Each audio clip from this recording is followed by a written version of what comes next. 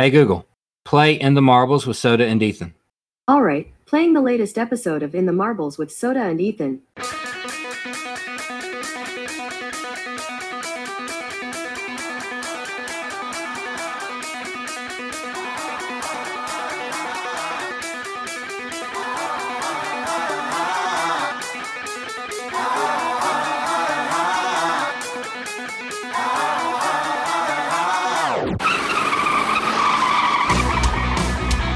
We're spinning out of control, here we go. Foot to the pedal till it's touching the metal. Let's rock and roll, yeah. Soda and Ethan, get them tigers to screeching out, beat them. Checker flags, last lap, nobody can beat them. It's just that it's a party, put it on in the carpool. And hear us talk a lot of NASCAR in the audio. Sing it loud, we don't just want it out of mode. We're getting dirty around here, yeah. We're in the marbles. We're in the marbles. We're in the marbles. In the marbles. Hey everybody, welcome to In the Marbles with Soda and Ethan. This is episode 7. My name is Soda. You can find me on Twitter at Soda_Hunter. And my name is Ethan, and you can follow me on Twitter at Viva la Ethan. And this is episode 7. What is a driver that comes to mind when you hear the number 7? Alan Kulwicki. Same. I was going to say Alan Kulwicki too. First thing that pops in my head is Alan Kulwicki. Yeah. Runner-up would maybe be Jeff Bodine, just because he drove the 7 car after Alan Kulwicki passed away in 93, and that's still my childhood. You know, another 7 driver that I don't think gets a lot of recognition, Casey Atwood. Casey Atwood. Which 7 did he drive? I don't remember him in a 7. He drove that the blue number 7 for was it Ray like Evernham. I vaguely remember that. Didn't Jimmy Spencer drive a 7? Yeah, Jimmy Spencer drove the same one after Casey Atwood. Okay, so the Sirius XM. Yeah, with the dog and stuff. What did DW name that dog on the hood? Mongo? Is that what he did? Yeah, it sounds familiar. I don't know.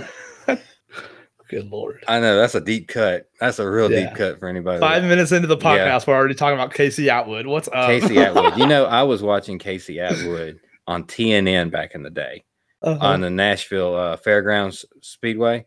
Oh, yeah, for sure. Yeah, they had a weekly thing on there, and he was driving a Petty Blue 43. Okay. And I was such a fan of his. He was a young kid back then, too, because this was before he got into the Busch Series. And I was such a fan. I was like, that dude's going to be special because he's winning all these races. And I really thought he was going to do something when he got up there. And I guess he just got up too quick. Yeah, I understand that. I love that guy, actually. Yeah, I wish he had a second chance at it, but it is what it is now. So for sure, that's what we're going to do from now on. We're going to call out the episode number and talk about a driver that comes to mind with the number. Real quick, since I didn't think about it until episode 6 was over, let's go back and start from 1. And we already did 7, so let's start from 1 and go up to 6. Name a driver that comes to mind when you think of 1. Steve Park. Park. Yellow. The number yellow. Okay. Number yellow.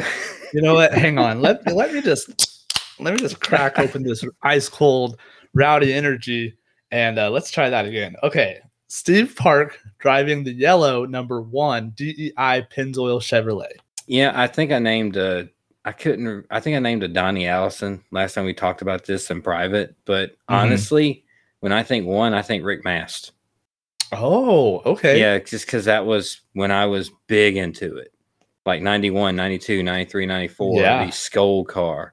And then later, I think the Precision something. I don't even remember what the sponsor was, or maybe that was just the diecast because I couldn't put Skoal on a diecast.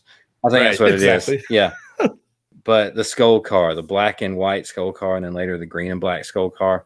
Yes. I don't know. Something about that. I think it was actually done in a throwback this year. And it was done perfectly. I believe in the Xfinity series, somebody did that. The one car did the Rick Mast throwback. Oh, yeah. Darlington. I loved that. It was. Yeah, it was Darlington. I love that car. I don't just Mr. Sam Mayer. Just shout out to him. Something about the design of it. I love that. This one's easy for me. Number 2. Yeah. Do you want to go first? I'll go first. Rusty Wallace. Rusty Wallace. That's the main one. That's one of my favorite drivers of all time, especially the Pontiac Yes. 91, 92, 93 when he drove the Pontiac number 2. 94 he switched to 4, but I was always a better fan of the Pontiac. Yeah, I remember Rusty Wallace driving a Dodge. I don't have any sort of earlier memory of him driving Fords or Pontiacs. But if you ask me, the first driver that comes to mind when I hear the number 2, Brad Keselowski. Really? Yeah. Kurt Busch? Not Kurt Busch? You skip right over him and go straight to Brad, huh? Oh, Kurt Busch did drive that. I totally forgot. Yeah, I just went straight to Brad. Just all he's the really most recent. He's the most recent. Oh, for sure, yeah, and just love Brad Keselowski. Some of his throwback paint schemes were just fantastic. Yeah, most of them were too. Yeah, exactly. Exactly. That's why you think of Rusty, because Brad threw it back, throwbacking to Rusty Wallace. All of the Miller cars pretty much always threw back to Rusty Wallace. He had Rusty the most Wallace iconic stuff. Yeah, Rusty Wallace is definitely a really close second when I hear the number 2. A close second. That's how he was in 93, 94 in the championship too, who we're probably going to say number 3. Yeah, I don't think there's any sort of question about it, but yeah. I mean, it's got to be like Richard Childress, right? I mean, because he drove. Richard. Yeah, he drove. Yeah, Rich. I mean, I was going to say Austin Dillon, but I mean, you can go with Dale Earnhardt if you want. I know that's your favorite driver, so. Oh, yeah. Oh, yeah. Yeah, definitely Dale Earnhardt. I don't think I've owned a single piece of Dale Earnhardt clothing in my entire life. Well, Christmas is around the corner. Oh, God.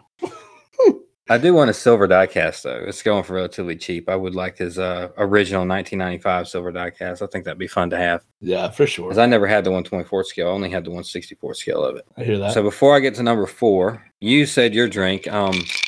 That's mine. I'm not drinking a rowdy. I'm drinking something else that will actually, because we're full disclosure, we're recording at night for the first time ever. Usually it's first thing in the morning. We're recording at night. I'm not drinking a rowdy. So what time is it over there? Same as yours. Oh, we're both in Central. It's 8:45 right now as we're talking. Oh, okay, cool. I'm actually drinking. I don't know. A jalapeno margarita. Oh God, a jalapeno lime margarita is what it is. That just sounds horrific. It's awesome. It's really good. It just has a perfect amount of burn in the back of your throat of rice. Oh, or on the rocks or whatever you want to say. All right, number 4. You go first. Who's number 4? The first number 4 I think of is Bobby Hamilton. See, same car, but I always think Ernie Irvan. Same car though. The Kodak number 4. The yellow with the black spoiler. Yeah. All right, cool. Number 5. I want to go first with number 5. Okay. I think Terry Labonte. That's exactly who I think too. Kellogg's number 5. Even over Kyle Busch? Yeah, even over Kyle Busch. Interesting. That 5 car. First thing I thought. A Kellogg's number 5 for so long at that point. Yeah, it for absolute years.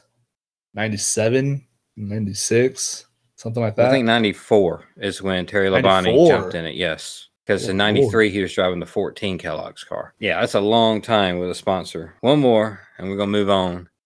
Number 6 should be easy, but who do you got? Mark Martin. That's the easiest one. Nice old Viagra car.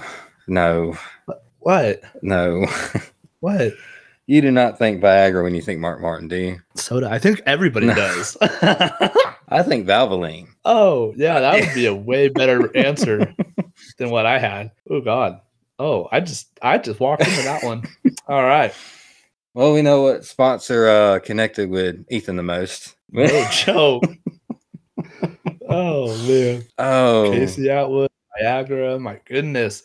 We're just on one today. Anyway, take a swig. Let's how's your week been, man? It's been good. I start my new job tomorrow, which I've been kind of hinting around to it. So I actually accepted a position at Toyota. So I will be a car salesman from a local dealership selling Toyotas. Cool deal. I start that tomorrow morning. So, woohoo, drinking a Rowdy Energy at 9:00 at night before I have to wake up. Yeah. And we'll try not to go 3 hours on the recording tonight. No just for you. Thanks. Well, we might if we don't hurry up and start talking about the Coca-Cola 600. No joke. Oh, my goodness. I had a lot of parties this weekend. Not just like get-togethers. Like there's a kid's birthday party over here. There's a pool party over here for my son's girlfriend. Girlfriend at 9 years old. I mean, I had one, but that's not right still. and then a Memorial Day get together where we hosted it here, and we had like a tropical system come through, weather wise. It didn't really wasn't nothing bad. It had a little wind with it, but I mean, it was just a big rainmaker, but it was tropical rainmaker. So we had a lot of rain, and it was the kind of rain that really messed up our pool.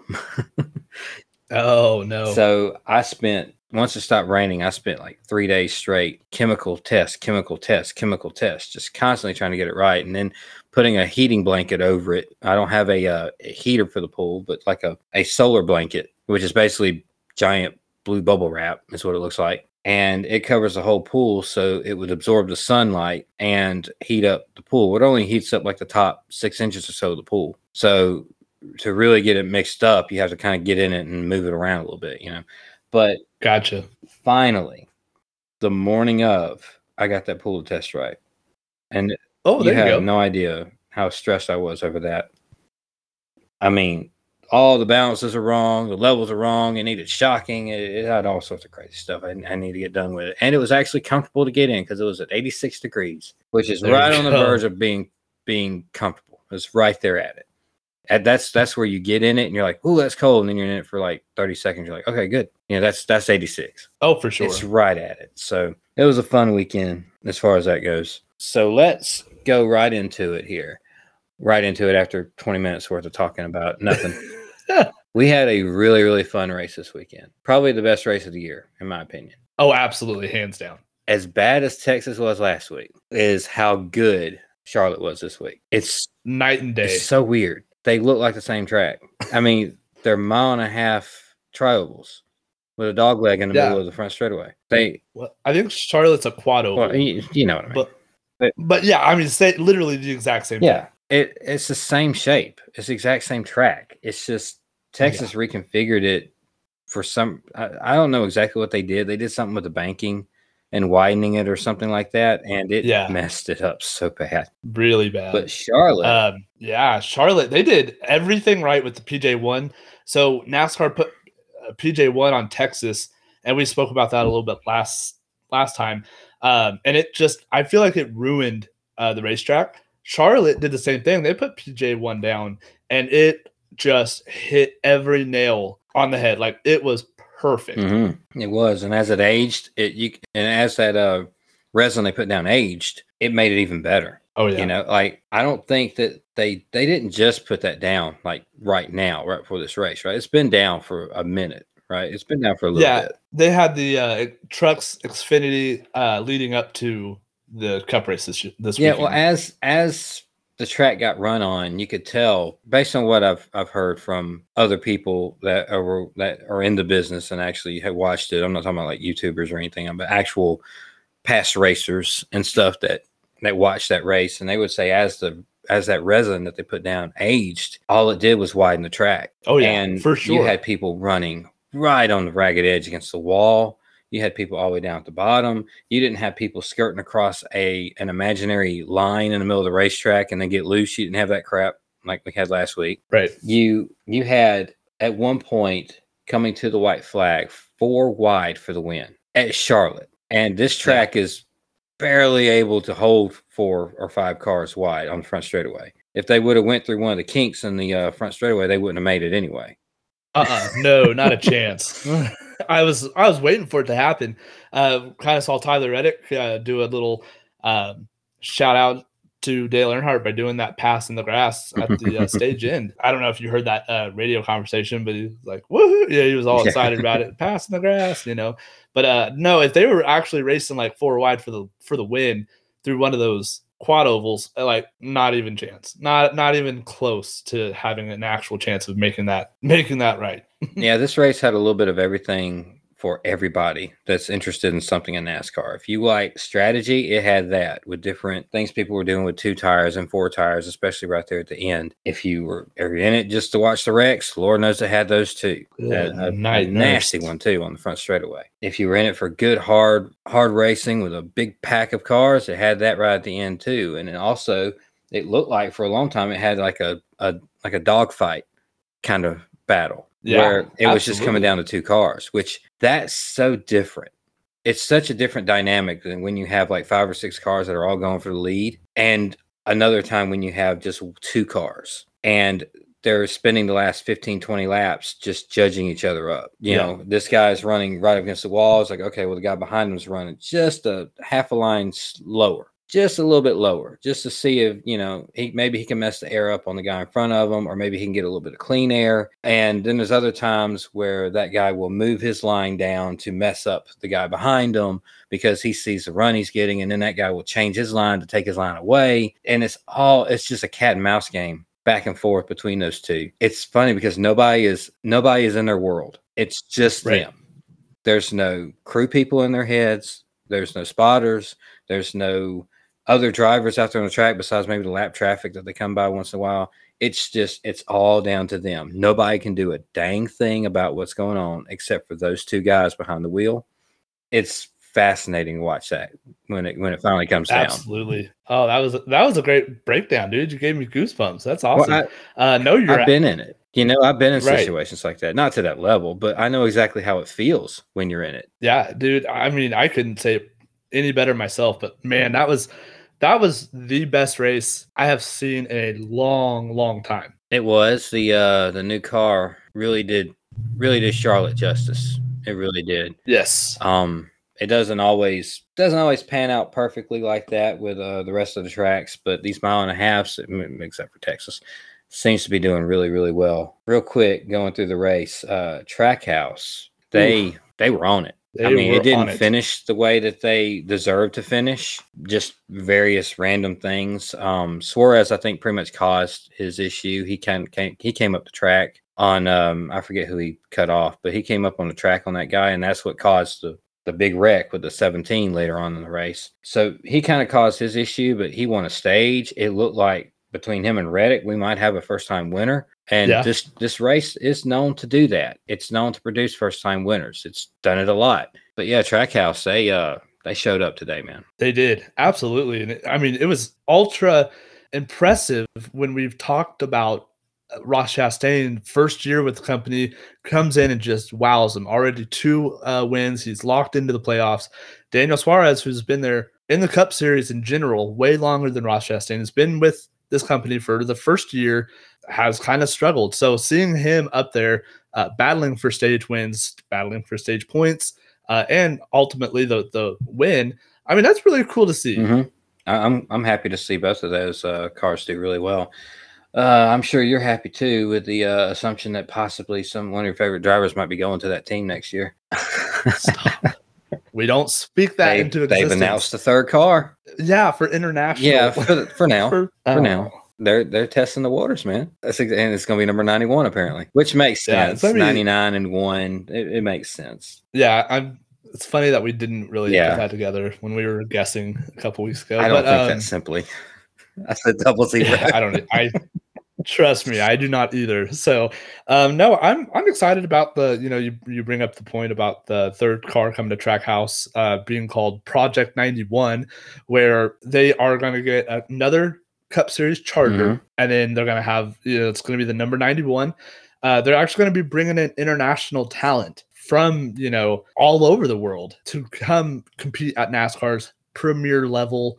I think it's a really cool idea. It is. It kind of seems like a novelty, but yeah. Yeah, it's so tough. Like, it's such a great time. If I can steal a line from our friend Scott Toon, it's such a good time to be a NASCAR fan or a racing fan in general.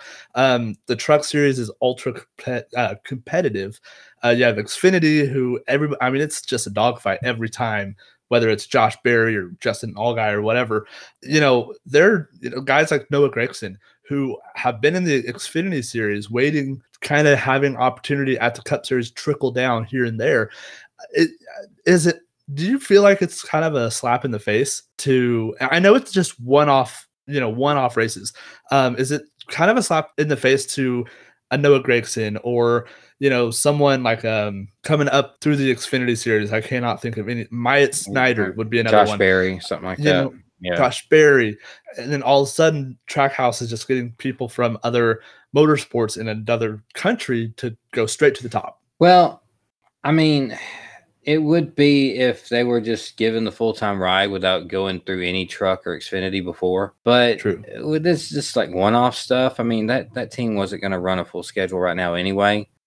No, I don't, because all it's going to do is build interest to the sport and to the races that you are going to be able to get to eventually. You know, I mean, yeah, absolutely. I don't see it that way. I know that's a big like wrestling analogy too. Like, is it a slap in the face that Brock Lesnar comes in and wrestles for like 2 or 3 months and only wrestles the big shows and then goes away? And like, no, because you're getting the rewards for that. I mean, you might not be the main event, but you're getting the extra pay for it. You're seeing the gate increase. You're seeing the interest in the product increase. I mean, you're seeing the interest in everything just increase from it. And I think that's what this is going to do, especially with some of, I mean, dang, they're getting a Formula One driver right off the bat. I mean, That's pretty cool. Pretty cool. I mean, I don't even remember the last Formula One driver we had. Was it Juan Montoya? I believe so. I think someone, I don't know who he is, but someone's racing for Kyle Busch Motorsports. I think on a road course or something, and I don't know who it is, but I thought it was a Formula One guy. I don't really know all the Formula One people anymore. I used to be big into that, but I mean that was late 90s, early 2000s. I was big into it. I can't really name a whole lot of them anymore. The cars, how they drove at Charlotte was really interesting. It seemed like I saw a lot of complaining from people that don't understand racing. Right. Saying that these cars, the best drivers in the world should not have this much trouble driving these cars. I'm thinking, yeah, they should. Yeah, absolutely they should. They should make the cars so hard to drive that even the best drivers in the world have issues with it. If it was easy, everybody would do it. Exactly. So I saw a couple of those tweets. I signed off. I was like, not a chance this is happening. Yeah, that's what we've been, us diehard NASCAR fans, that's what we've been begging for the last 5 seasons. It seems like nobody spins out. If you're going to spin out, it's only because tire issues or, you did someone wrong. There was no like mistakes ever. No one ever made mistakes. And at the Coke 600, we saw people like Kyle Busch, Kyle Larson. We saw the best in the whole business right now. Yeah, they lost control of their race cars and they spun out. How fantastic is that? Like, for the people that don't understand that, like, I'm not quite understanding their thought process. Like, this is amazing. And like Chase Elliott, he had the dominant car in that race, and he slipped up in the corner, hit the wall, and he hit it just at the right angle where it broke something in the rear end, and he's out for the rest of the race. He couldn't get it fixed in time. I think it was a tie rod. Yeah, it was something they couldn't. Something in the rear end of that car that completely loosened that car up to where he couldn't even drive it. Yeah. And they ran out of time fixing it. I think that was what happened with him. I think the damage clock expired. Yes, him and William Byron. My pick. Yep. Man, I was, and I thought about it earlier too. It's like, well, it's the one time I wouldn't pick Ross Chastain. It's like, well, Ross Chastain had a problem too at the end. Right. But anyway.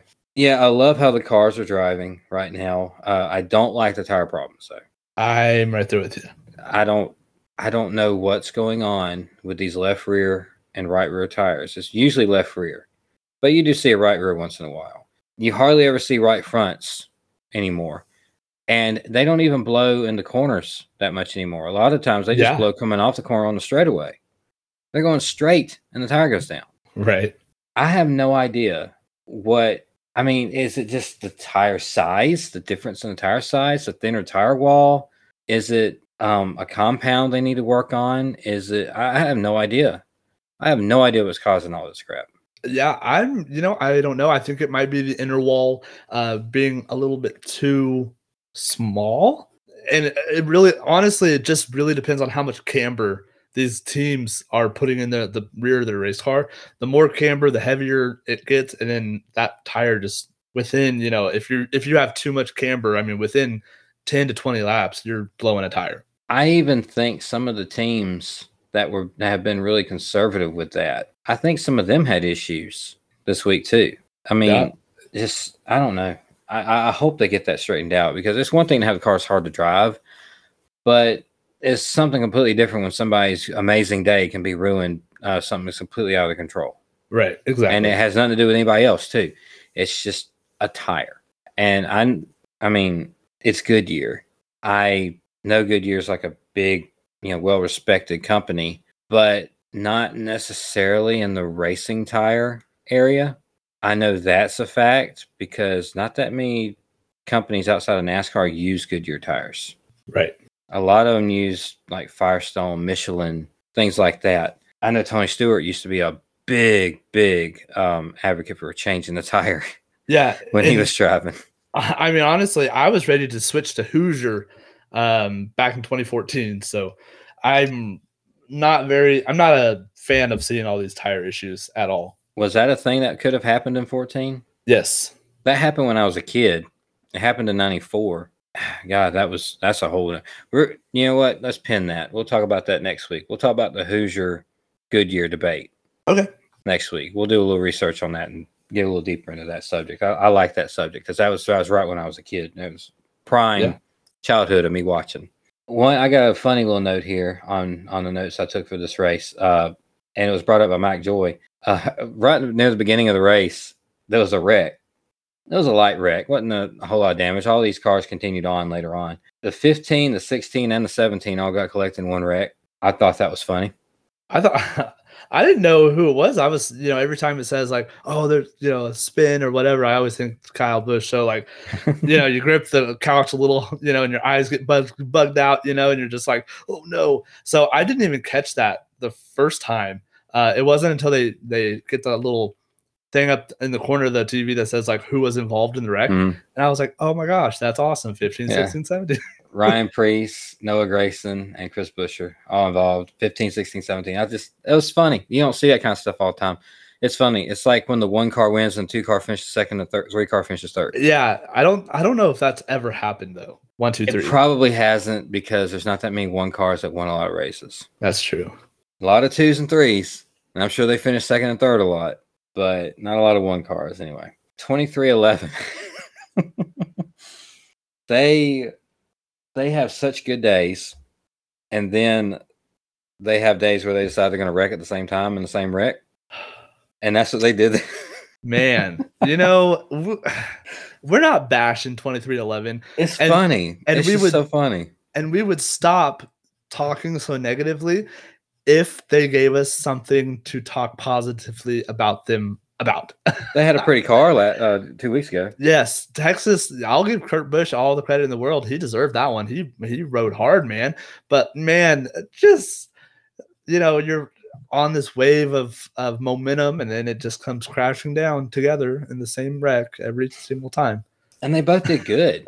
Like they qualified well, and they both ran pretty good. And Bubba Wallace was running right near the front, and he spun out because the cars are hard to drive. And it's funny, a lot of people spun off turn 4 and went right down into the Roval road course. Yeah. It's funny. It's a funny look. They do that. Bubba Wallace actually spun out and got straight right at the end of the wall. Yeah. And he just went right to his pit box, which is right there. So I was like, well, that's about the best possible way you could do that. If you're going to do it, do it that way. You rode a whole 20 feet with the tire flat. Good job. You didn't tear anything up. But yeah, it's so funny. They either run really well, or Bubba Wallace has pit issues, or they both wreck together. Yeah. And they always wreck together. Every time. If one of them wrecks, they're going to wreck together. Another fun stat from this weekend. This became the longest NASCAR race in the history of NASCAR. It sure felt like it. My goodness. It was 5 hours and 40 minutes, something like that. I think runtime, but the actual distance being 600 miles and then having 2 green-white checkers. I don't know right off the top of my head exactly what the distance was, but I know it was, in fact, the longest race because at the end of the first green-white checkered, if it went, it would have tied for the longest race in NASCAR history. And they went an extra. So it is, in fact, the longest race in NASCAR history, it was good, though. Yeah. It wasn't like awesome. It was a long, boring race. This was a really interesting race from start to finish. Yeah. I mean, it was fantastic. And so if I have to pick what race I watch that's going to be the longest NASCAR race in history, I would love for it to be that race that we saw. It seemed like every 10, 15 minutes, something completely changed everything. Yeah. And that's the most fun. And it's not when it's like a problem with the track or a rain situation or something out of their control. It's just the way they're racing. You know, it isn't like, oh, tire malfunctions or changing everything every 10 or 15 laps. No, you had a few people with tire problems, but the whole field didn't. Wasn't like Indy a few years ago when every 17 laps a tire would blow and they got to where they just threw a caution every 15 laps to keep it from happening. That was an awful race. That was a cuss. It was definitely a cluster. Yeah. That's exactly what that was. The big wreck. There was two kind of big wrecks that happened. Well, I guess three if you count the one at the very end of it too, because I had some pretty hard hits in it. But the real big one that everybody talks about that you saw all over Twitter in slow motion, all sorts of crazy camera angles of this thing, was when Daniel Suarez, I forget who he come up on the racetrack against. He cut somebody off on the racetrack, but he was running up near the front and coming off of turn 4 and going down the front straightaway, he thought he was clear, but he wasn't. And he clipped somebody with his right rear, somebody's nose. And he tried his best to straighten it out, but he couldn't do it. And he come across the track and he hit Todd Gilliland and then Chris Buescher. And he hit Chris Buescher in a spot where it broke his left front. So yeah, pretty much is what happened. He clipped Chris Buescher and he went to go slide through the infield. And Charlotte Motor Speedway doesn't have grass; it has turf, and it caught one of what was it? His right front. I think the wheel that it caught broke in the crash, though. I think that's what caused it to dig in. That's sure. Yeah, absolutely. Yeah. Once he got into the grass and that suspension broke on the front end of that car and the wheel dug underneath the car and dug into the grass and it went for a roll, 4.5 rolls on the front straightaway on asphalt and grass. And the asphalt hits hurt. Yeah. When you're rolling upside down constantly on asphalt, that's painful.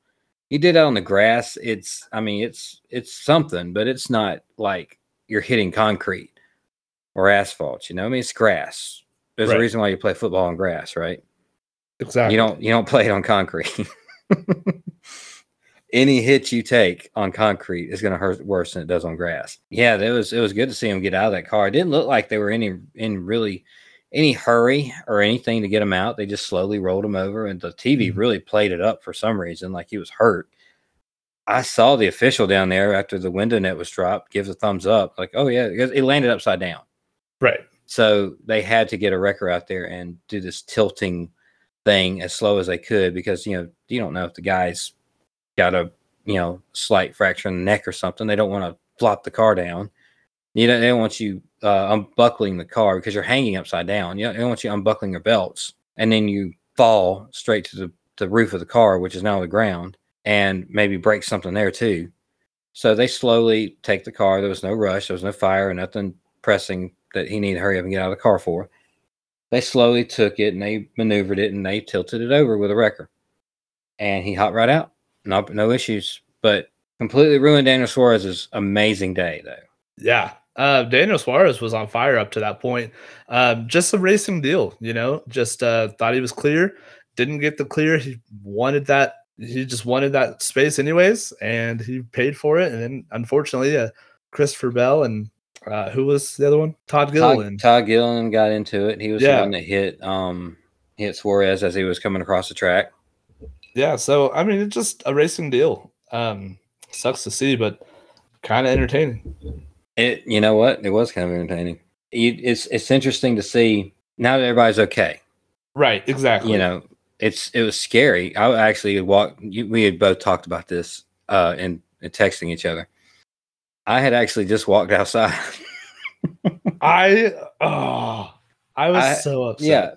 Yeah, I'm getting the pool ready, right? Like I told you, that's what I'm doing. Even that late at night, I'm out there still constantly adding stuff and testing. I was like, it's stressing me out, So I walk out there and I do a little bit more and I test it and everything. And I hear my son comes to the door. It's like, big wreck, Daddy, big wreck. I was like, oh, okay. I'll be there in a minute. And I come in here and they had it paused on the restart. So I had to watch it in replay because I had just walked outside, just like you did, apparently. Yeah, like literally exactly. So that was on stage 4, right?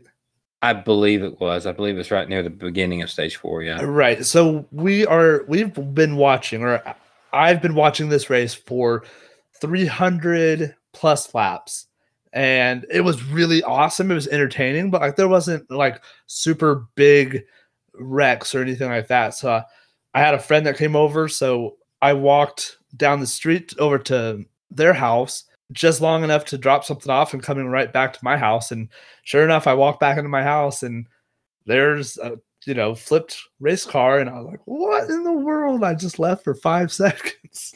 I was going to ask, were you able to rewind it and watch it actually happen? But I forget Fox did replay it 25 times. Yeah. So I saw it, and then on Instagram and Twitter, I saw it again. So no, I watched it. I didn't. Twitter is my favorite place to get replays. For sure. You can find any angle of anything on Twitter. It's even like with any other sport too. It's one of my favorite plays, and it's almost an instant replay. I mean, it's like seconds after it actually happens, even though I have a DVR and I can rewind, but seconds after it actually happens, all of a sudden it's still going. I'm looking at a replay on Twitter. Right, exactly. It's so much fun. Sometimes if I can't watch the race, I'm just scrolling through the Twitter feed because they'll give me all the highlights. Exactly. Yeah. Which, by the way, kudos to you on taking over Twitter on the Indianapolis 500 and the Coca-Cola 600, because I was in places where I just couldn't watch all of the race. I didn't get to where I could watch the Coca-Cola 600 until halfway. Yeah, I mean, it was my pleasure. I was, didn't have nothing to do, so I was sitting on my couch watching some racing. If you out there notice that in the marbles, all of a sudden blew up your Twitter feed.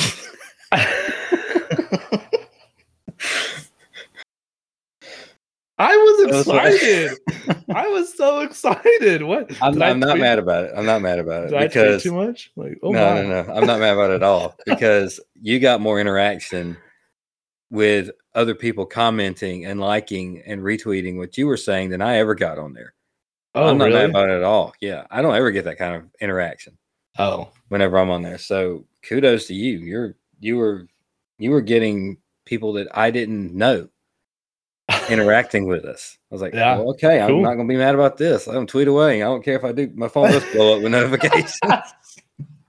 I did too, because I was wondering. I was like, I wonder if every time I tweet, if it sends a notification to your phone. And I was like, oh man, I really hope not, because good Lord. I have it set up for notifications because I have it set up through my Soda Hunter account that in the marbles tweeted. Oh, because okay. You like to post things on Instagram once in a while. Yeah. And that goes straight to Twitter. Yes. And I like to know when you do that. That's what it is. And okay. I don't have in the marbles notifications. I have Soda Hunter notifications for in the marbles tweets. Oh, and okay, I see. My wife was so funny. We were going to the first place we were going to, and she looked at her phone because we come out of a bad service area and we come into it. And all of a sudden, she looked at her phone. It's like it blew up. It was like, why do I have 15 in the marbles notifications? It just like it starts and then it just doesn't stop. Bing, bing, bing. Like, when you're coming out of that area that you're not getting service. Yeah. That's awesome. And that was right near the start of the Indy 500. I didn't hate it. I thought it was funny. I thought it was funny at the time, and then I saw all the responses you were getting and stuff with it, and I was like, cool. Just let them run with it. I don't care. I guess I didn't even notice how many people were replying to us. You had a few people going. That more than I did anyway. That was the big thing. More than I did. The Buescher wreck was pretty interesting. Now knowing that everybody is okay, because you don't see these new cars flip that often. Right. And they look so weird upside down now. They do. They look weird. They look like an Indy car with a NASCAR body on top of it. Yeah, they really do, actually. Now, what we're talking about, if you don't know, the bottoms of the cars in the past look like just any other race car, any other stock car, just in general. You would see the bottom of the car, and you would see the pipes, exhaust pipes running down. You would see the suspension. You would see all this stuff underneath the car. Now they covered all that up with a plate. So the bottom of the car is really aerodynamic now. That's the whole point of it, is so it can move the air underneath the car to the rear diffuser the way that they want it to. And now it just looks weird because it really does look like an Indy car upside down. Yeah, it really does. And one thing I'm excited about the most, being a diecast collector, is I am so desperately wanting to see a 2022 Cup car diecast in my hands. It's gonna be so awesome. I know the Elites, you can take the diffuser off. Yeah, you can take the whole bottom off of it and show the whole plate on the bottom. You can take the whole thing off and just show the actual underside of the car. Yeah, it's gonna be so awesome. I have some Kyle Busch ones come in, and really, really excited. Lionel Racing's gonna knock it out of the park. You're gonna have to go on Twitter or something and show a video of that when you finally get it. Oh yeah, absolutely. So Chase Briscoe and Kyle Larson, that was the battle at the end of this race. They went right. They went at it all the way down to the very, very end of this race. And it was a constant battle of Kyle Larson running his line, Chase Briscoe adopting a new line based on Kyle Larson's line, and he would back off of him. Then he would come right back up to his bumper, make a run, lose it. Okay, now he's back off. So what you were talking about the last week, about the passing, the actual passing being your favorite part of the race. It was this huge strategy thing between them two, trying to, I don't know how the way to put it, cat and mouse each other.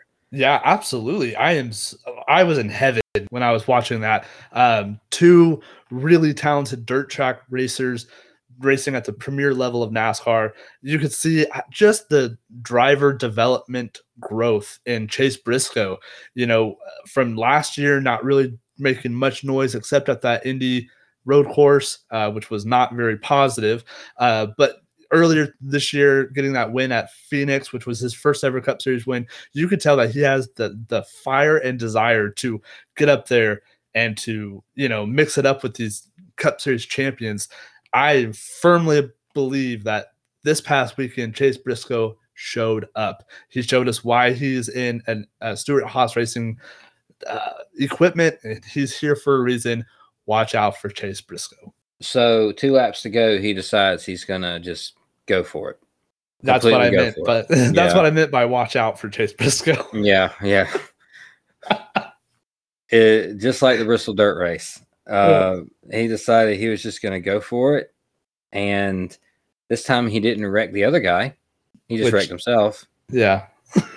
You can't fault him for trying. He's got to win. He's in the chase. He's racing for the win at the Coca-Cola 600 against one of the best drivers in the entire sport right now. You can't fault him. He's got a better car. He's just got to find the way to get out front. Absolutely. You can't fault him at all. He was going for everything, he does have that one win earlier in the season to kind of, in his back pocket. Exactly. But at the same time, he needs to get in. Exactly. So he knows, he doesn't have to push it, but at the same time, why wouldn't you go for it? Absolutely. Chase Briscoe did nothing wrong. I almost wish he would have won that. I was pulling for Chase at the end of it. I was. If anything, I was pulling for a really good race, a really good finish, because it really looked like we were going to get that. Which we did. We still got a really good finish and a really good race at the end. Yeah. But that set up a green-white checker because Chase Briscoe goes in underneath Kyle Larson and spins himself out trying to get the win. They went nearly a full lap with some strategy happening. Some guys in the back or mid-pack most everybody took 2 tires. Some people took 4 tires. Well, the minute they come off turn 2, it was really obvious that 4 tires were the way to go. Yes. Because Austin Dillon was like a rocket. And he shot from like 6th place right up to the lead in turn 3 and 4. And in doing so, he got a little loose underneath Larson, and that brought Ross Chastain up on the outside because both of them had slowed down. Ross Chastain all of a sudden hit the outside. And who was that on the inside? The very far inside. Was it Hamlin? I believe it was Hamlin. It might have been Hamlin. It wasn't Tyler Reddick, was it? No, I think it was, I want to say it was Hamlin on the far inside, and then Austin Dillon, and then Kyle Larson, and then Ross Chastain. 1, 2, 3, 4 from the bottom to the top, coming off of turn 4. This is a tight racetrack. I mean, we went to a racetrack that was wider than this last week for the All-Star race, and you couldn't run 1.5 cars wide. Right. This is a smaller racetrack than that, width-wise. And these guys are running 4 wide off the corner. And it would have stuck. I feel like it would have stuck.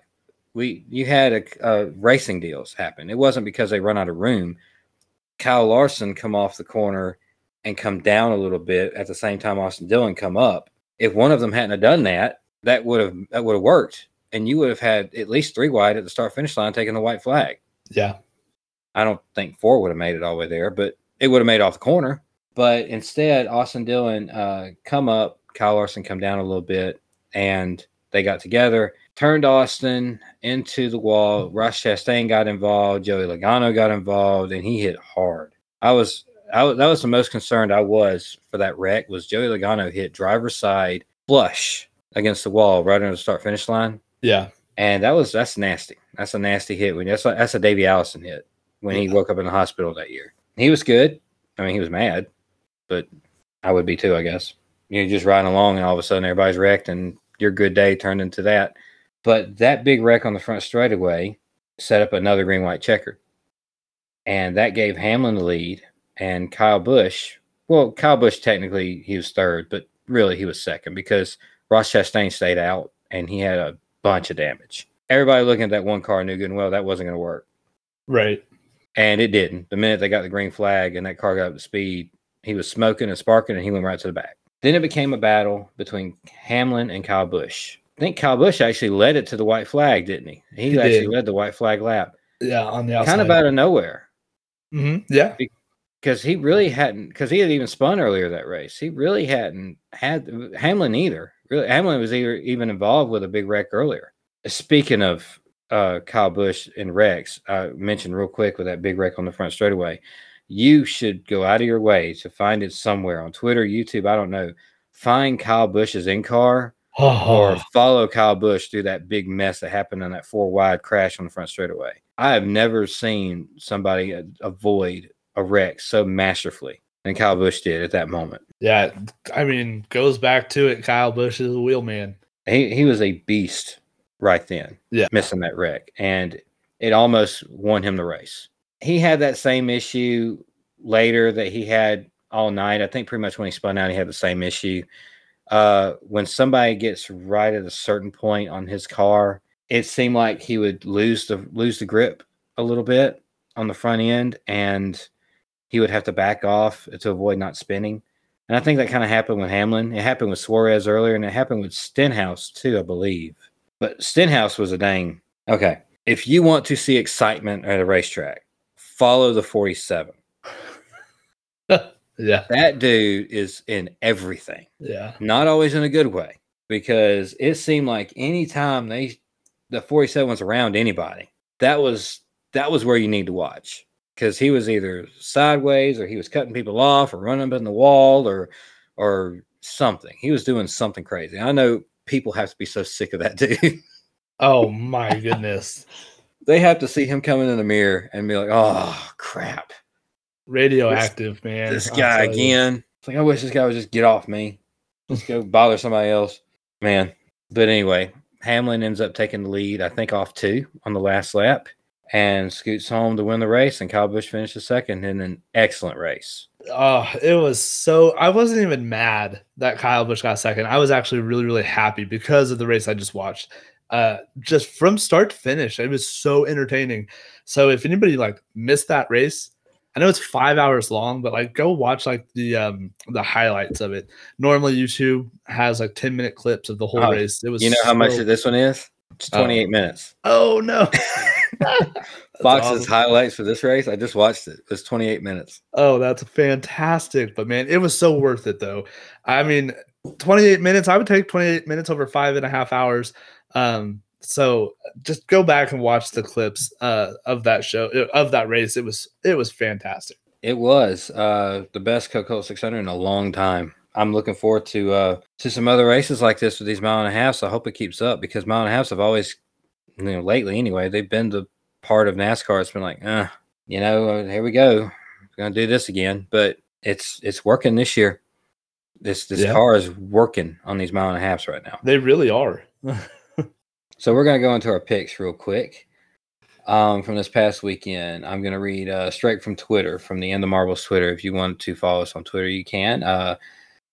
Ethan's not always going to be crazy wild on Twitter, but sometimes he is. And sometimes. I'm on Twitter all the time. So our show account is at In the Marbles Pod. This is what I got up here right now. Soda's pick, William Byron, got caught up in a crash and finished 32nd, giving Soda an average finish so far of 13.2. I am constantly up and down. Yeah, you really are. It's either second or third or 30th with me. It doesn't seem like there's any in between. Ethan's pick, Martin Truex, finished 12th, which that was about where he ran all day. He was running between 5th and 10th, and he's somewhere in there all day long, giving Ethan an average finish so far of 10.4. You keep flirting with the 10. I do, yeah. I just need to get this win under my belt. You were under 10 one week. Yeah. And then from then on, it's been like just a hair over it. Yeah. We're going to get there. So this weekend gives us a lot of really special paint schemes with the Memorial Day theme. A lot of red, white, and blue this weekend, and a lot of festivities around it too. There was an amazing moment at halfway point during the race where they brought everybody down on pit road, red flagged the race, and stopped it in honor of everybody who sacrificed their lives for our country. You don't see that anywhere else. Such a great moment, chilling moment to see everybody stand in unison like that with all the cars shut off after been running for 3 hours or so like that. Just crazy stuff. But they also have paint schemes for this weekend. Who drove your favorite red, white, and blue Memorial Day paint scheme this week? I would say Kyle Busch, but that's like my favorite red, white, and blue scheme. That's like a go-to of his. Like he does that just about every year. So if I'm talking like special paint scheme, let's say besides Kyle Busch, honestly, they all really looked the same. That's the only problem with it, is that there's so many of them. Yeah. That they all do kind of blend together. You have to do something a little different. Yeah, Tyler Reddick and William Byron, who have no ties together at all, different teams. They're both in Chevys, but like from the front end of the car, you couldn't tell which one was which. Mm-hmm. Kyle Larson kind of did the same thing that he did last season. I'm going to go Martin Truex Jr. I know he's ran that same paint scheme for the last 3 seasons, but like that paint scheme alone is just magnificent. I love that paint scheme. I want to say Brad Keselowski. Oh, okay. He had red, white, and blue, of course. He had like a lighter blue on the front, and it faded into a darker blue around the A post. Yeah, and the numbers were a red chrome, and it looked good. And they got the red chrome. They got a really good, real good close up of it too when he wrecked. But yeah, it. I didn't even have to pause the video to show my kids why I like that paint job. It was there. They showed it for like 20 seconds at a time. It's awesome. Yeah, that was by far my favorite scheme because it was something different, but it was still very, very patriotic. And I love the red chrome. Oh, for sure. Absolutely. I love that red chrome numbers. I want to talk about the Indy 500 for a second. I don't know a whole lot to talk about it, but I do want to it's the biggest race of the year, all of America, right? So you kind of want to bring it up. Real quick, the truck race and Xfinity race. I didn't get to watch the Xfinity race. I just see the aftermath on Twitter about that whole thing that we can't say here on the show. Right. The phrase that the guy used that I think I've heard before, but I'm very redneck and in the South, so I think that's the way we say things like that down here. You have to look it up. I'm not even going to remotely come close to saying what that guy said. Whoever it was, who was it? They had that. Who was it at the end of the Xfinity race? It was Noah Gragson and somebody that got into it after the race. Oh, it was Noah Gragson and Jeb Burton. Yes, that's it. And Jeb says something. Wait, I missed this. Oh, you missed it. You need to go look it up. You need to go look it up. I can't say it here. Okay. Okay, well, that's really interesting. I did not. I know that they had words on Twitter. They had words in the garage walking back. See, I didn't know that. What did it? Was it shared on like TV? It might have been because it was all over Twitter. Really? So I it did might not have know been. this. Yeah, it might have been. I don't know if it was or not because I wasn't watching. I couldn't watch the Xfinity race. Okay. But Josh Berry ended up winning that race, right? Yep. Good for him. I'm a Josh Berry fan, even though I can't watch all the time with it. Yeah. But I am a big fan of Josh Berry's. I think he's going to do something pretty cool when he finally gets up there. Yeah, I was more cheering for Ty Gibbs and the struggle bus that he was on. Coming back and finishing second in the Xfinity race was it's just as good of a win, just not as much pay. Mm-hmm. The truck race was one of the more interesting races too. Yeah. You had, forgive me if I don't know everybody's name because, like I said, I don't follow these two series as closely as I do the Cup. What's his name? Hocevar? Carson Hocevar. So I actually had that right. How about that? Yeah. He is a young guy that is coming up, and he's never won a race, and he had his win. He had it. Yeah. And they threw a caution at the end of the race, and it was justified. It wasn't like a Phantom All-Star race caution. Right. It was actually a justified caution. But he had the race by 6 seconds. I mean, he won. It was just him coming back to the line. And unfortunately, with the green-white checkered, him never winning a race before, he went for it, and it didn't work out. He wound up wrecking himself and Ryan Preece, who was going for the win. Ryan Preece even had some really nasty things to say about that after the race. And you don't blame him. Right. I don't blame Ryan Preece for feeling that way or coming out and saying stuff like that because in his mind, he just got taken out and he was about to win the race. Exactly. But then you see Hocevar crying because he knows he lost this race. Right. Like he's sitting there by his truck on the ground with his head between his knees, just trying to get all those emotions out and hold them back right after that during the interview. You guys out there need to understand something about these drivers. They are completely normal people that go through some serious stuff in the race car. Like you are constantly either on the verge of crashing, scared to death, adrenaline pumping wide open. Your mind can flip instantly between calm and relaxed and just in the groove of it, kind of in your zone, so to speak, to being extremely aggressive and almost driving angry. Yeah. And these emotions are just they're snapping constantly inside your head. I don't know how to explain it other than that. It's just like somebody is hitting shuffle on a playlist inside your head when you're racing. And the playlist ranges all different types of music from hard rock to classical. You know, it's and somebody's just hitting shuffle. No matter what happens on the racetrack, something different's happening. Okay, now they hit next, now they hit next, and it just shuffles everything. And that's what your emotions go through in a race. And then when the minute they get out of the cars, they have a microphone in their face. Yeah. And they have to try to bring all that back down into a cohesive thought. And it doesn't always work like that. You know, you have some people mouthing off and saying that you should never drive like that idiot that just drove there. And then you have some people that can barely say anything without breaking down crying.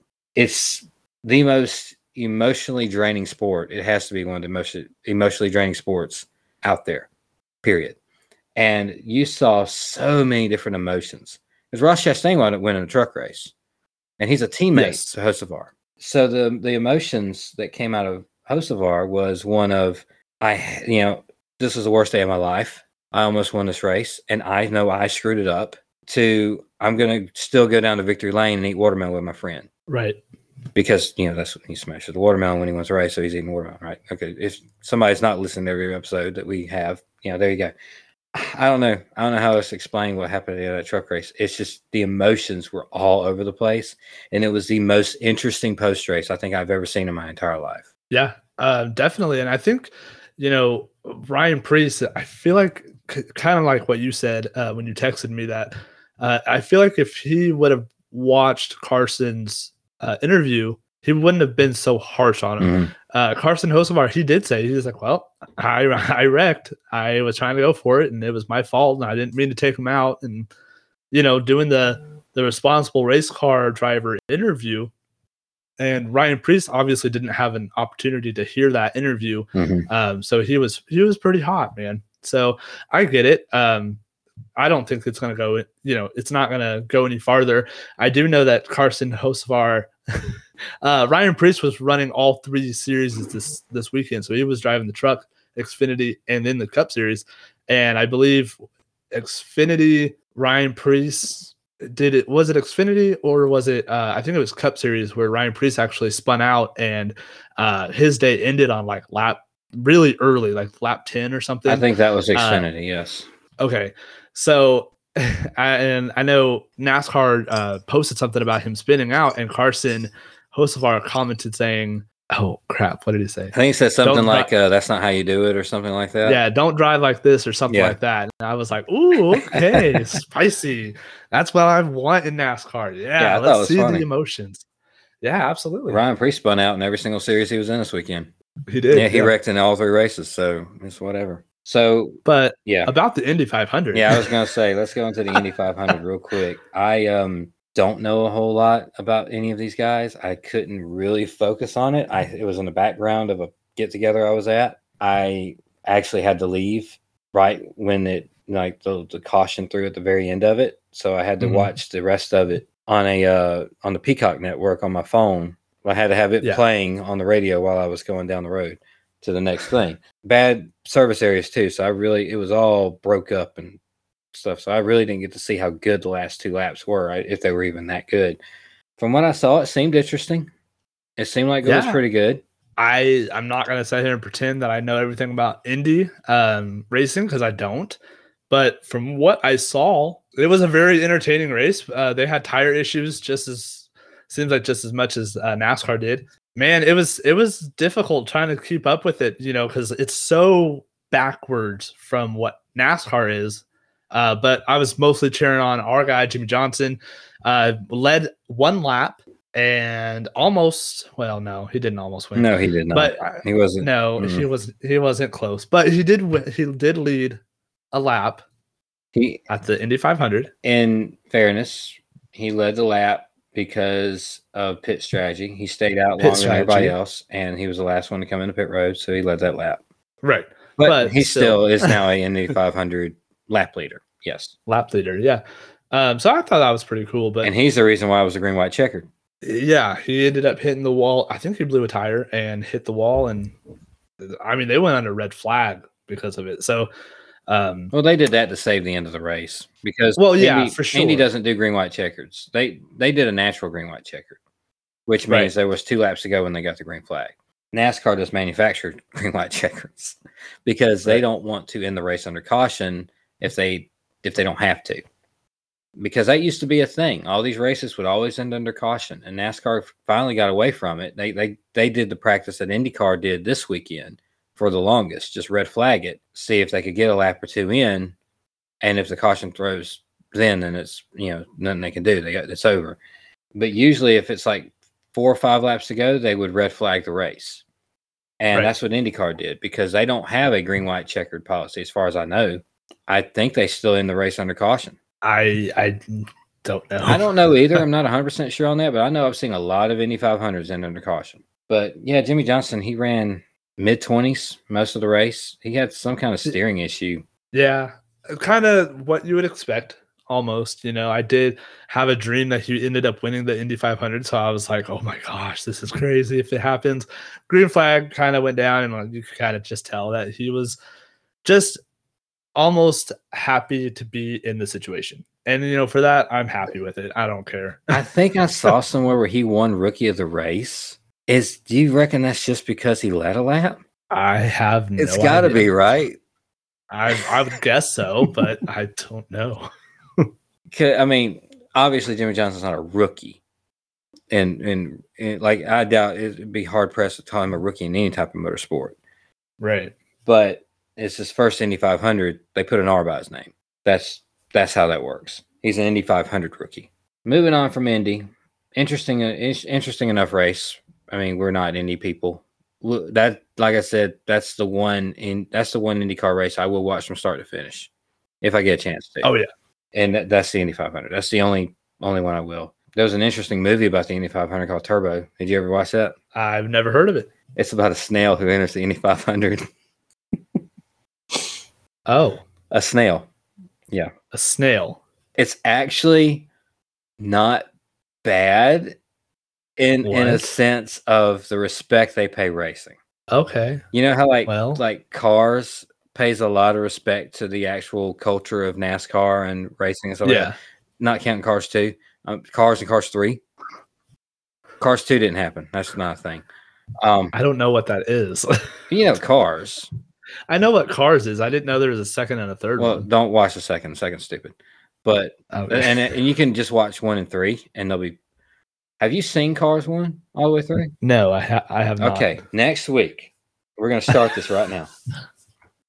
Next week, this is the perfect movie for you to start on. Okay, before we record next week, I'm holding you to it right now. It's God, is it 10 o'clock? It's already 10 o'clock. Yeah, it's 10 o'clock right now. We ain't got much longer. We're almost done. At 10 o'clock right now, Tuesday night, it's all out there now. You are going to watch Cars before we record next week. Okay? All right. Do you have access to Cars? I think my sister has it, yeah. If not, let me know. Get somewhere where you can stream it, whether it's to your TV or whatever. You can log into an account. I'll give you my Disney Plus information. Okay. Okay. No excuses. No, you're going to like Cars. Okay. You're going to like Cars. Do I have to watch the whole thing? Oh, gosh. You're going to want to watch the whole thing. You're going to get into this. You're going to watch the whole thing. And Cars 3 is even better. Cars 3 is one of the best ones ever. One of the best racing movies ever made, honestly. Oh my gosh. That's what I feel like. I feel Cars 3 is one of the best ones that like anybody's ever made. Are putting way too much hype on this right now. But Cars is good. I mean, obviously you know of Cars. You were looking at the diecast and stuff. Well, I only have one diecast, and that's just because it's like what is it, like Rowdy something Bush or something, and it's obviously referring Kyle Busch, so I have it in my collection. But I don't know what's his McQueen. Lightning McQueen. Yeah, I don't know. I don't know any of this. But I'll watch it. It'll be a good first one for you because you will enjoy Cars. I sure. I promise. So. I promise. I'm not a big Richard Petty's in Cars. I mean, come on. What is that supposed to? Is that supposed to like? He's driving a Superbird. Or what? Richard Petty is a character. Huh? You did not have a Super Thunderbird. Yeah, Thunderbird. Sorry, last Superbird. I don't know what a Superbird is. You don't know what a Superbird is? Well, I know what they are, but I just like the one with the really big. Yeah, the wing. Yeah, there was two of them in the late 60s, early 70s. Dodge had the Daytona, and then Plymouth come out with the Superbird. Yeah. So Thunderbird is what I yeah, the Richard Petty plays a character called the King, Strip Weathers, and Strip Weathers is his name, but they call him the King, and he's a retiring race car driver, and he drives a 70 Superbird. That is his car. That's who he is. Not his car, but that's who he is. He is a 70 Superbird. Okay. And what's funny is in Cars 3, and I'm not spoiling anything, there's a character voiced by Kyle Petty. King is his like crew chief kind of guy, right? Like he's on the pit box with him. And his name is Cal Weathers. It's not really his son, it's actually his uncle in the show, but it's a 42, Petty Blue 42. And the big joke with it is that, and you'll get it right off the bat when you watch Cars 3 eventually. The big joke with it is Cal's not near as good as his dad or his uncle. Oh, that's the joke throughout the whole movie. Whenever they go with Cal and Strip, and the whole Dynaco it's like STP. Dynaco is a big sponsorship with it. Anyway, watch Cars next week. We're gonna talk about Cars. All right. I promise you'll like it. Cars 3 is right after it. Can't wait. Well, I have to watch Cars 2. Don't. I promise you do not have to watch Cars 2. I'm not going to subject you to anything that's bad. Well, my OCD will not allow me to watch Cars 3 before Cars 2. I promise you, you can watch Cars 2 another time. If you have to complete it, you can watch Cars 2 another time. It doesn't involve any of the main characters. The characters that are in Cars 2 don't show back up. So it's a complete side story that has nothing to do with anything. It's like a spy movie kind of thing. It doesn't make any sense in between 1 and 3. It doesn't make any sense to be there. It's dumb. So Cars 1 leaves off where Cars 3 starts? Just about. That. You don't need the gap. You don't need that bridge in 2. You don't need that. Okay. All right. Well, then, yeah, I will totally skip number 2. Yeah. Anyway, so that's gonna be what Ethan's gonna be reporting on next week. All right. Can't wait for that. Gosh. You'll like it, dude. I promise. The track this week isn't it Gateway? It is. They named it Gateway. Worldwide Technology Raceway. Yeah. The old WWTR. Yeah. I don't. WWTR. That's the worst name for a racetrack on the whole scale. It really is. I like Gateway a whole lot better. I know what Gateway is. I mean, I say I know what Gateway is. It's in St. Louis. That's the racetrack. I know of Gateway because I know that Xfinity and Trucks raced on it. Cup really never raced on Gateway, did they? No, not to my knowledge. As far as we know, as far as we remember, this will be the first Cup race here. This is the inaugural first ever Cup Series race at Gateway. What does this track look like? I know it's an oval, but is it kind of like Darlington? It's definitely not a true oval at all. It's more like Pocono. It only has like 2 big turns, and then you have like a dog leg. So it's almost like it does have like a tri-oval at one point, like somewhere, like not really. So you need to think more like Pocono. Is it flat? Yes. It's so weird. Maybe it's not. Well, it's weird just because whenever Xfinity and Truck go to standalone events, which this would have been a standalone event, I don't tend to pay that much attention to that because I'm focused on what the Cup's doing. So that's just me. Am I getting Milwaukee? Milwaukee is a flat Indianapolis looking track. Or maybe not even that. Not even that squared off. But it's a flat 1 mile track. This one is I think this one is 1.5 miles. I looked up track maps and it's kind of hard to tell exactly what track I'm looking at. I want to say from everything I looked at is it was a kind of flat, semi-banked, Darlington-shaped track where one set of corners is tighter than the other set. Yes. Like a belt on a car. Like it goes around, like how one pulley would be bigger than another pulley. Yeah, I don't know what I was talking about when I was saying think of Pocono. So you're thinking the old Walt Disney Speedway or something. Yeah. Okay. So what I'm thinking of is a fantasy track on a NASCAR game that I always thought. Okay, I'm sorry. I hit my wall. Oh my gosh. Okay, so I play a lot of NASCAR games when in between recordings. That's literally all I do.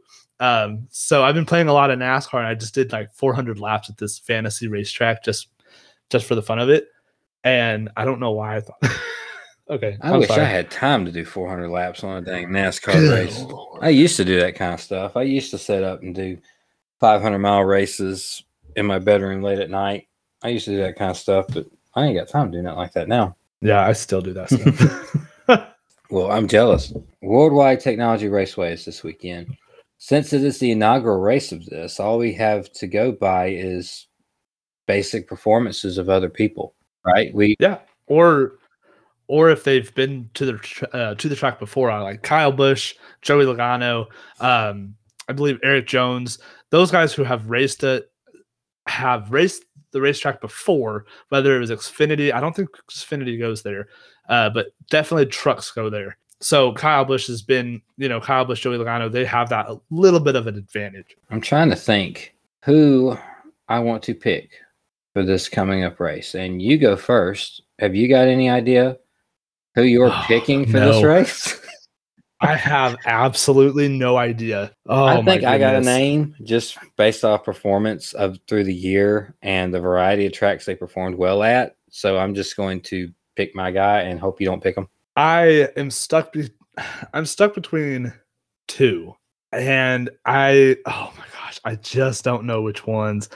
I want to. It's like part of me is speaking with my brain, but the other part is like speaking with my fandom. You know, like I want to go with Kyle Busch, but I have a really, I don't know. It's just a gut feeling that like the other driver's going to probably win. But you know what? When in doubt, throttle out. Let's go, Kyle Busch. Kyle Busch. Let me make a note of that. Since you did not pick my guy, I am going to go with Ross Chastain. Oh, okay. I was flirting with either Kyle Busch or Chase Elliott. I'm not going. I try my best not to be one of these people to pick the same people every other week. I know. And I'm not going to be a guy that picks Ross Chastain every other week, even though every other week he could win the race. Right. But there's a good 4 or 5 of them you could pick that any given week they could win a race. Right. Right. Exactly. And then randomly Kurt Busch will win a race. You know, and nobody picks Kurt Busch, even though you should sometimes. He's in a lot of my DraftKings lineup, so if he'll quit wrecking with Bubba Wallace Rex, I'll be pretty good. Right. But I'm going to pick Ross Chastain because that team has found something. They found something this week. I agree. I think they're going to ride that momentum, and it's going to work out pretty good for them. And I really feel like Ross Chastain's a threat for this championship. He's starting to make a believer out of me real fast. With the picks and stuff. You know what I was thinking? Maybe next season when we'll I don't know, do something for like the winner gets it's whatever. But leading up, I think we should make a list of all 40 drivers and only pick one driver per season. Does that make sense? Or maybe exactly. Maybe have a limit on drivers, like you can only pick them twice throughout the whole year. Yeah, or something like that. And the All-Star, we can just make it like a one-day reset list. Anybody, but then the next week we just go back to the people we can't choose and all that stuff. I like that idea. I'm still okay with cutting it off halfway and restarting it. No. No. I'm okay. We're good. I don't want to ruin anything that, the fans are, the listeners, they're following along with it. I don't want to. We're getting close. We are how many races in now? 16 races. I think this will be the 16th race. Has it really? Of our picks. Oh, yeah. This will be the 16th race, the 15th points paying race. Wow. This will be race number 15 this weekend because I kept the All-Star race in. That does not count technically towards the NASCAR points because it's not a points paying race. Yes, but it counts with our points. Point stands. So I think that's going to do that. That's going to do it with the show. We're trying not to keep Ethan up too late. He's got a big day tomorrow. Real quick, we want to thank our podcast drafting partners. The Fully Posable Wrestling Figure Podcast is one of the first podcasts I got into with this community. It pretty much grew the community that spawned this podcast and so many other shows. Really appreciate those guys. Drunk Wrestling History, a side project of Scott from the Fully Posable Wrestling Figure Podcast. Great show, not family friendly. It's fun. It's so much fun. Doing the Favor with Eric and Barry, another great listen. Positively Pro Wrestling Podcast. They just had like a Hall of Fame episode recently, and that was a lot of fun. Speaking of Hall of Fame, Fully Postable also did a Figure Hall of Fame podcast this past week, and I'm still mad my figures didn't get in. They got voted out. Oh, did they? Yeah, I picked the Andy Kaufman, Jerry the King Lawler 2-pack, and that got voted out as giving it to the Mr. Perfect red card. I knew it was up there, but I mean, so like LJNs and Galoobs and stuff, I have no idea what those are. LJNs were even before my time, just a hair. Right. I think my dad actually had a Hulk Hogan LJN. It looked like he was like sitting on the toilet. Type thing, and I had a Buried Alive match with one of my Ruthless Aggression Undertakers because pulling back the curtain a little bit. So my parents' house is right across the street from a cemetery, and that's the house that I lived in my whole growing up. That's the house that we lived in. So summertime, I'd take my action figures over to the cemetery, and they had this big thing of dirt. So I climbed to the top of it, and then one day I actually took a shovel over there, and I actually shoveled like 6 feet down, and then I buried a Hulk Hogan, and it's still there. So I have to go back in 20 years to see how bad it is. I have no idea where it's at though. I forgot where I put it. What a story! Anyways, that's the only thing I know about LJNs. It was so bad. It looked like he was taking a poop, dude. It's weird. I was like, what am I supposed to do with this? You saw pictures of the LJN Hogan I had strapped to my race car before, right? Yes, I have. I've seen that. I think I don't know if that's the same one or not. It might be. It probably is. There's only a couple of LJN Hogans, and only one of them in yellow. Oh, so did yours look like it was hunkering down to take a dump? Yeah. Okay. Yeah, you can say that. It's probably the same one. Do you have yours? I do. I have the one that was strapped to my car. Yo, I might have to buy it from you so I can replace No, my you're not dad's. buying the one. You're not buying the one that was strapped to my race car. Well, That's the only thing I saved from that race car. Won a lot of races with that Hulk Hogan. Heck yeah. Power, brother. Anyway, let's get back to this. Boots to the Face is another really good podcast.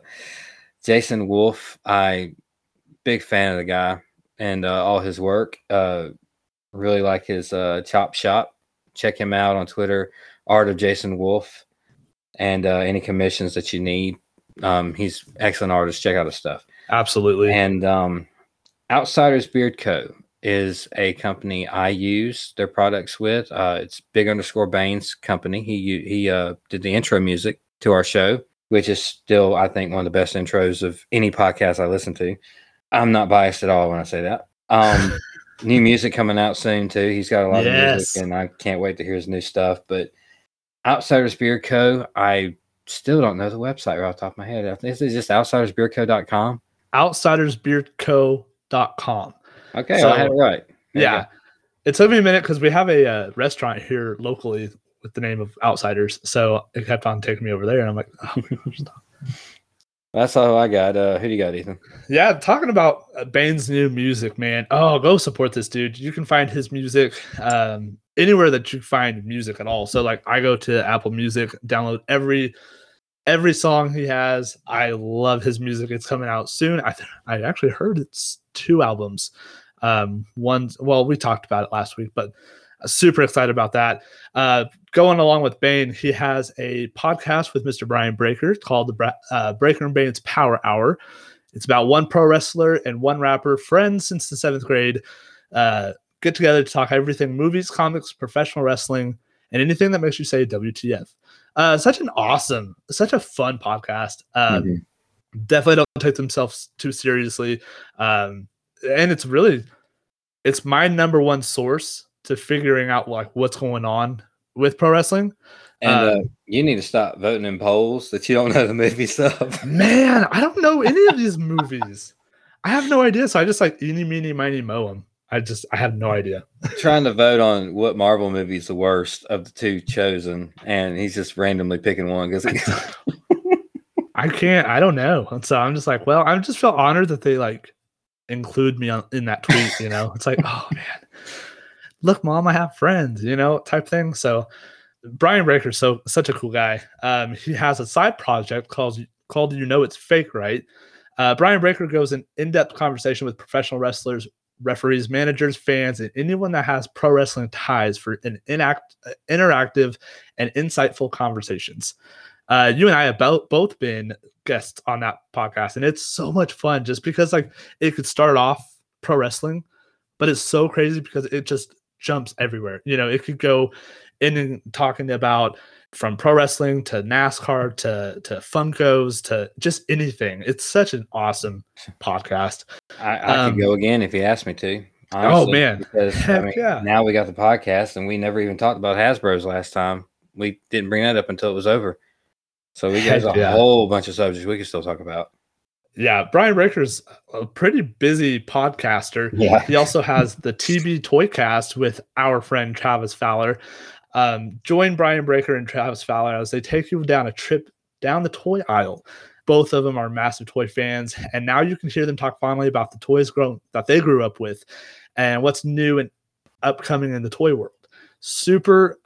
They just did one on Ruthless Aggression this past week, and it was fantastic. That was something that I could finally sink my teeth into, and I love that. I thought that when I saw that title, I thought, well, that's the one that Jeff and Scott are going to be on because they're coming up on one soon. And no, they weren't. I was like, well, what is Jeff and Scott going to do?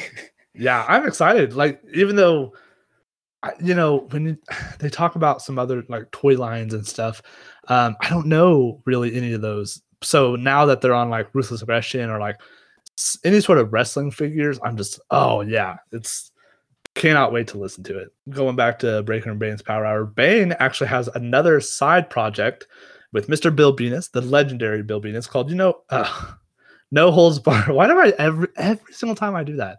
It's No Holds Barred with Bill Venus. Get ready for some no holds barred action with your host, the legendary Bill Venus, and his co-host Bane. And they give you the most insightful pro wrestling podcast ever of all time. You can believe that if you wish to do that. Tales from the Estate. Drew and his wife Caitlin take you on a magical trip full of gut-busting laughter, head-scratching random facts, and their favorite top 5 things. Oh man, I love that because it can go like top 5 favorite Pop-Tarts or top 5 favorite candy or whatever it is. It's so much fun. They make me laugh over there. And the last one I have is our friend Tim at A Chair Shot. I have been butchering this every single week. I've been calling it A Chair Shot as the podcast name. It's actually pulling up a chair with a chair shot. No, our friend Tim has a podcast spotlighting anyone who loves pro wrestling action figures, including customizers, creators, collectors, and anybody in the actual like business. So really cool, super fun, actually. It's, how he spotlights, other people in the community and stuff. Really cool. I want to thank everybody for listening to this week's show. If you can, please rate and review us on all the different platforms, any platform that you listen to this. So we're on iTunes, we're on Spotify, we're on Google, we are on Amazon. You can tell Alexa to play us. You can tell, hey, whatever. We're everywhere. It's really, really fun to be everywhere like that. And we really would like some good reviews and ratings. Just kind of help us grow a little bit. You can find us on Twitter and Instagram at In the Marbles Pod, and you can also find us on Facebook, In the Marbles with Soda and Ethan. Right now, you can listen to the show there. You could this past week anyway. I don't know when it's going to stop, sometime early June, but I'll still post a link to it there, so you can still find the show from Facebook if you follow us there. You can also email the show any questions at all about NASCAR at inthemarblespod@gmail.com. Anything you want us to answer personally, anything about the sport, give us a shout. We'd love to answer it. And if you find any of this the least bit entertaining, go to whatamaneuver.net. The best way to support us is to buy the t-shirt. That is the best way. The design is called Allison. It is a throwback Davey Allison paint scheme on the car itself. The number is my personal race car number and has established 2022 on the side of it with the In the Marbles logo on it. Cool dirt design going on at the same time. So it kind of mixes new NASCAR with old NASCAR with dirt racing. Fun combo design. And I think that's a good design for us just to come right out of the gates with. And if you like that, it'd be awesome if you could pick that up. That was just a great way to support the show.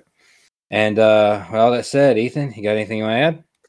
As always, peace, love, and all the above. And we'll see you next time in the Marbles.